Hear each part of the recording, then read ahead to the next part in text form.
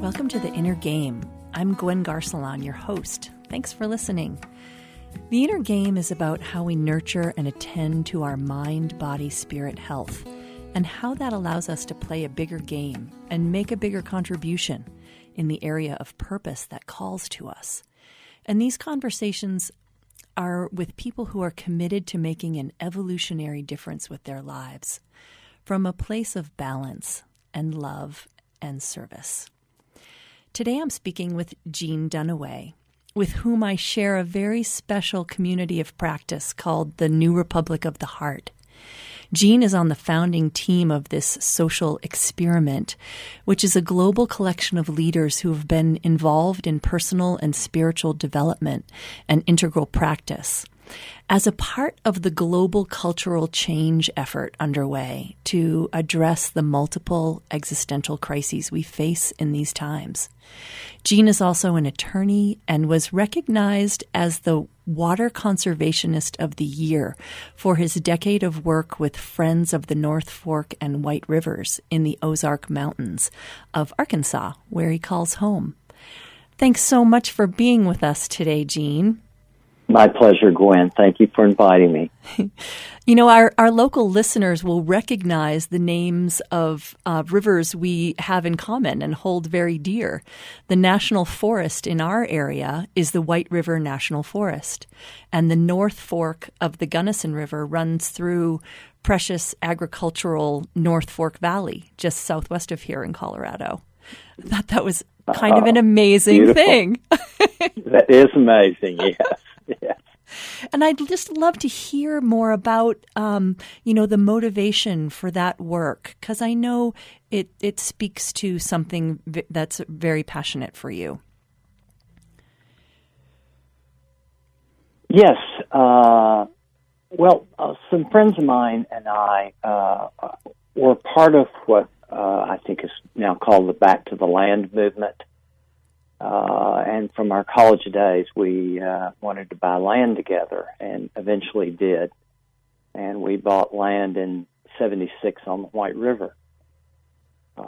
I always loved rivers and spent a lot of time in the wilderness and was down at the river one day when I realized that a developer had gotten access to an island in the middle of the White River and had started a 44-lot development out there.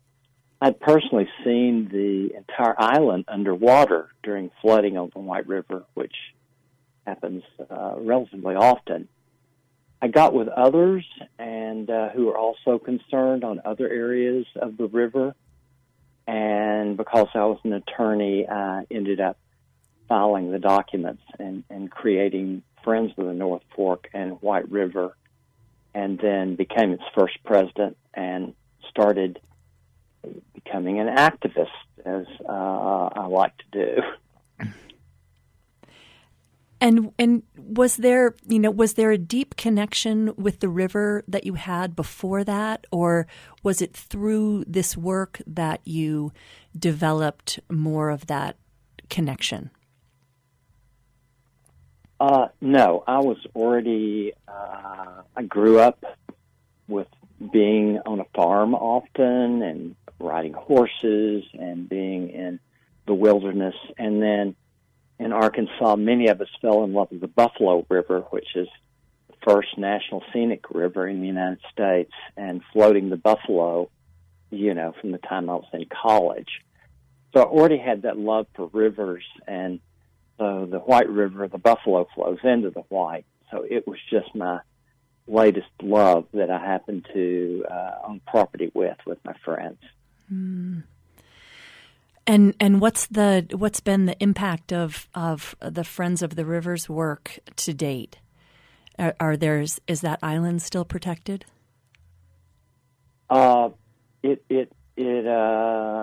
is. It's that particular site. We ended up going to federal court and winning a lawsuit against the Corps of Engineers that required them to lower the access they had allowed to be built out to the island.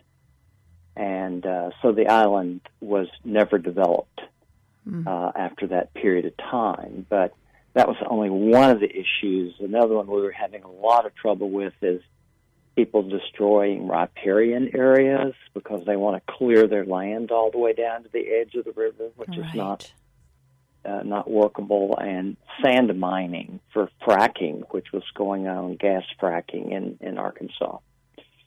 So a number of issues we ended up addressing. Yeah, we have all those same issues here. And it's amazing to me, I only recently really have started to deeply understand the role of wetlands to our greater ecosystem. And they're so precious. And I think people don't often understand what it means, even to clear a small area of wetlands, also known as what you said, riparian areas. And I think that they're filters for, and they can keep a river viable. Without the wetlands, rivers don't really exist. And I wonder if that's been something that that you've seen more awareness of in your own experience. I think that is slowly developing. As you point out, the wetlands or the edges of the river are the most biodiverse part of of our whole country, because that's where the land and the water connect. Right. And so it's cleaning, the riparian areas are cleaning water, before it enters the river. If you will just leave a certain area that is not developed and not remove the vegetation along the river.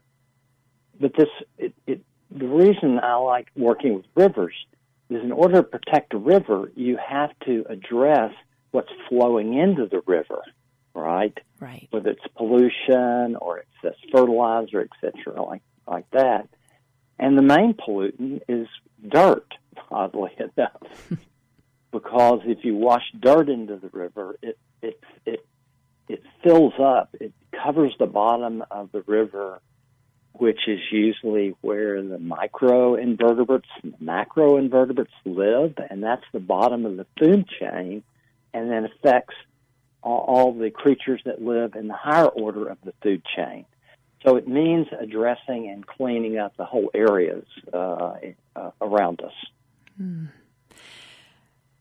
And I feel like there's such a beautiful connection between when we get deeply related to the land and the ecosystems that we love, that it opens us to a spiritual connection with the land and with other people, with everything. Can you speak a little bit about how that has evolved for you, that love of the land, the experience of oneness that develops through that love? Yes, being out on the river is a spiritual experience for me. That's for sure. I've got a boat, and my friends and I go out on the river, and I rarely even fish. I just motor up the river, turn the motor off, and float down. And what I see is life everywhere. These areas of the White River are very jungle-like and are teeming with life still.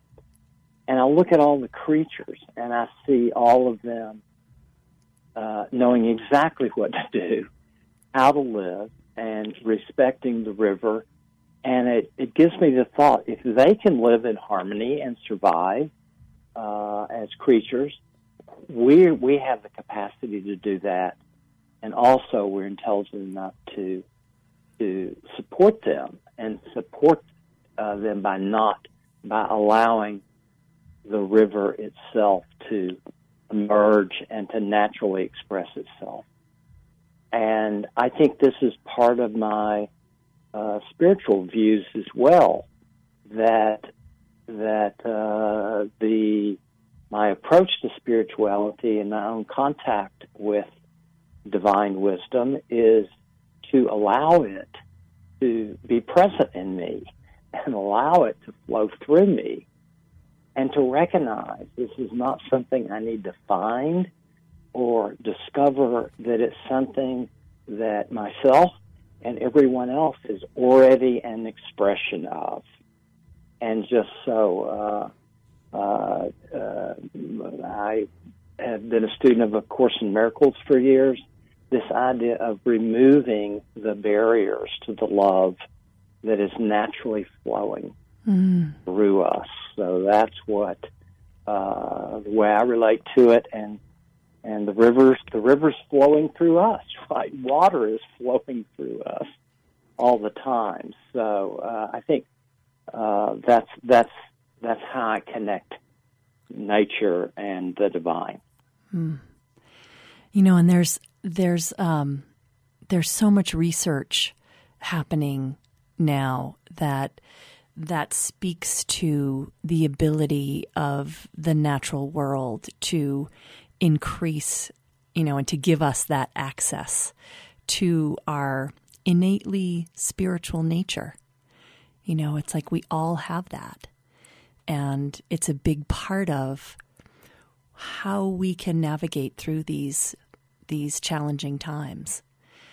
And so I wanted to ask you something more about that, but I'll just say, for those just joining, this is Gwen Garcelon, and you're listening to The Inner Game on KDNK. I'm talking with Gene Dunaway about catalyzing our human evolution so we can live on and with the planet that is our home. And I wanted to talk about that a little bit, that catalyzing factor, because I think those of us who realize, you know, we've got to do something different, and we see that arc of evolution going towards more love, more equity. Sometimes it's hard to, you know, keep trusting that in these times. But if we look at, you know, the arc of time, it does head towards that, you know, more equity and more love and more justice. And I'm wondering, you know, what has given you that trust that that's how things are going, and that we are actually able to catalyze that? Well, I think, you know, I know that in my own life I have, by grace, had transpersonal, transcendent experiences, direct experiences of the oneness of all that is, and experienced that as basically infinite love or boundless love. Mm-hmm. And in that, knowing of that, in that experience, having this like transmission that we are love, that we are okay, that there is no such thing as death, that our essence is eternal, and that we are to love each other and everything as an expression of the divine. And also this idea that this realization that our suffering is our guide to peace and love, because suffering is the message to us that something's out, that something needs to be addressed. And so we are. So that is the way in which life informs us to move towards love. So when having had those experiences and starting to operate that way and to operate with loving kindness as much as I can, everything goes much better, and it touches other people. And I will say, Friends of the Rivers always operated on that idea, and is not call people names, not attacking people, but treating everybody as our friends. And that's had us. So that works in every part of politics and everything else which I've been involved in. Yeah, I think that's one of the stories that futurist Dwayne Elgin talks about. That we need a story of what's going on right now, of the predicament that we find ourselves in, that puts us in touch with that power of love to connect us, to have access to loving kindness, to have access to forgiveness, to have access to courage, to do things differently than what has been the norm that seems to be going in the direction of our demise. And I wonder if you can speak to, a story, or maybe expand on that story that drives you when you get into a low moment and you maybe get, connected up with some news that is that causes suffering, which, we can't really insulate ourselves from. And probably nor should we in some way. It's like we're connected. These things are happening. Suffering is real in our world. And what story is it that calls forth our best, our courage, our catalyzing of a more beautiful future? That's a deep question. Well, the first thing that comes to mind is I grieve. Yeah, I've learned to grieve and to cry my eyes out. Yeah, right, when I'm feeling that. And if I don't do that, then I internalize the suffering of whatever it is, and instead of letting it pass through me and allowing it to be released. So, as you know, I have worked and done personal transformation work all over the world for 30 years, and sometimes I'm just so overwhelmed by the sadness of what people are going through and experiencing. I have to go back to my room and just and cry and discharge it all. Mm-hmm. Once I've done that, because I believe that in order to feel and desensitize ourselves to what's happening in the world, we must experience all the entire spectrum of emotions, right? You can't just feel good. Some people want to feel good all the time. You have to be willing to feel everything. Yeah. That's such an important point. Yeah. So once I do that and weep, it lasts 10 minutes or so, right? And then I feel revitalized.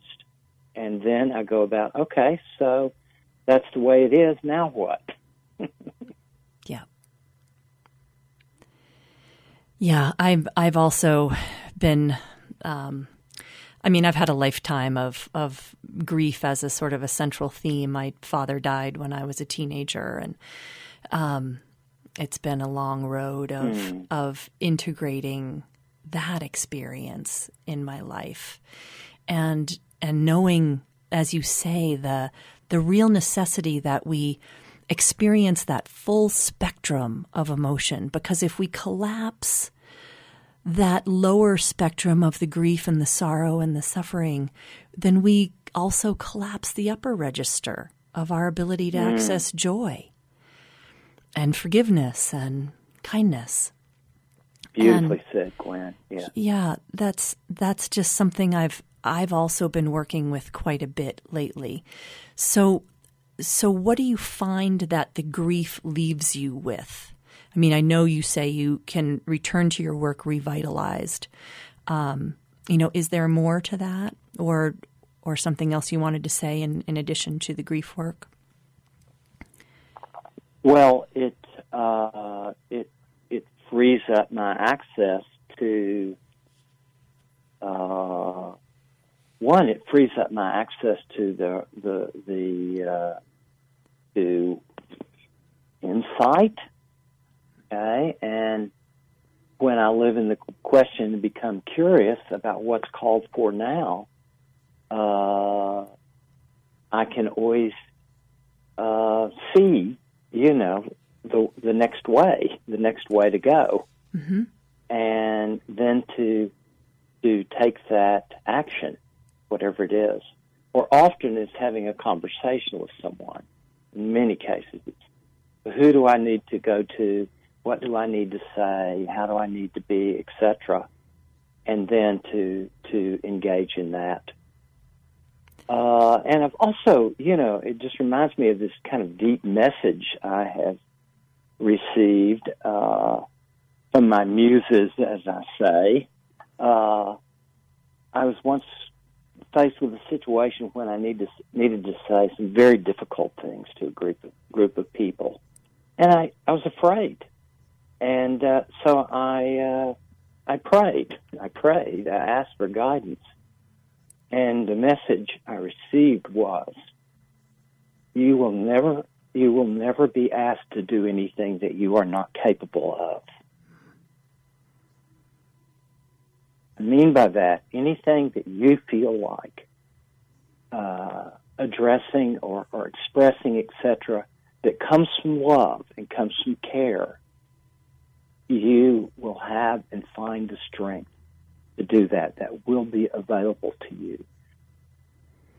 Yeah, I feel like we need that as a species right now, to remember that, we're being given this opportunity to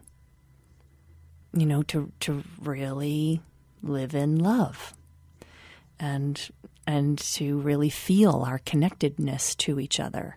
I feel like there's something about the Ukraine war that's different about every previous war. And I feel like there's a level of connection that we feel, not only with the Ukrainians and the Russians, and, but also with, seeing the systems that connect us, the food systems, the fuel systems, everything that we've built that allows us to operate together is, we're seeing that when we throw a bomb into the middle of it, it affects us all. Yes. And maybe we're being given that opportunity to make some different choices. That's my story that I'm sticking to. Yes, I think that's,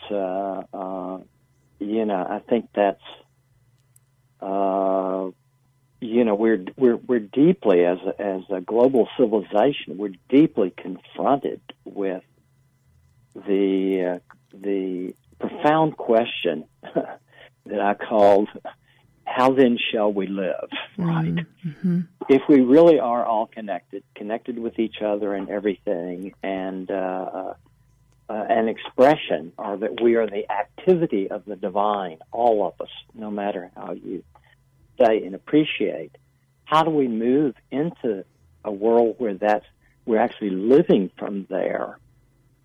And I think that's the question of our time. Mm-hmm. And it's our desire of more and more people to awaken and to live and to move into that world is confronting us at times with the necessity of us stopping the killing of others, which requires great courage and in some way is a contradiction to, provide weapons to destroy and kill people. Mm-hmm. And at the same time, if for activities that are happening at that level, I myself would risk my life to stop such things. So what a conundrum. Yeah. Well, I think, I wanted to say just something about New Republic of the Heart, because that's, a community that we've both been engaging with and grappling deeply with all of these issues together with others who are willing to really open their hearts and ask these deep questions of each other. And is there anything just briefly that you'd like to say about the New Republic of the Heart, Gene? Well, I just, so inspired by this fundamental idea of doing inner work, inter work between ourselves and our relationships, and doing outer work, because I tend to be kind of an outer work person, and I love the idea that Terry has named, that we are. Globally, in many different places, people are awakening to being connected with each other through the heart and by love. Yeah. And I love the idea of a practice community and an experiment. I love that it's called a social experiment. Me too. Which says we don't know how to do this. We don't do this right all the time. We get to do it wrong. But it's an experiment in which we get to come together and practice living from love and respect and contribution with each other, and failing, yet being still supported by others in doing that. So that's a beautiful place to wrap. If people would like more information about, you can join this community of practice at newrepublicoftheheart.org. And thank you so much for listening today. If you have a question for Gene or me, you can join the Facebook page at The Inner Game. And until next time, as a fortune cookie that I have pasted on my bulletin board right now says, listen to the guidance of your heart. Consider following it more. Waves are crashing, rivers churning, planets twirling.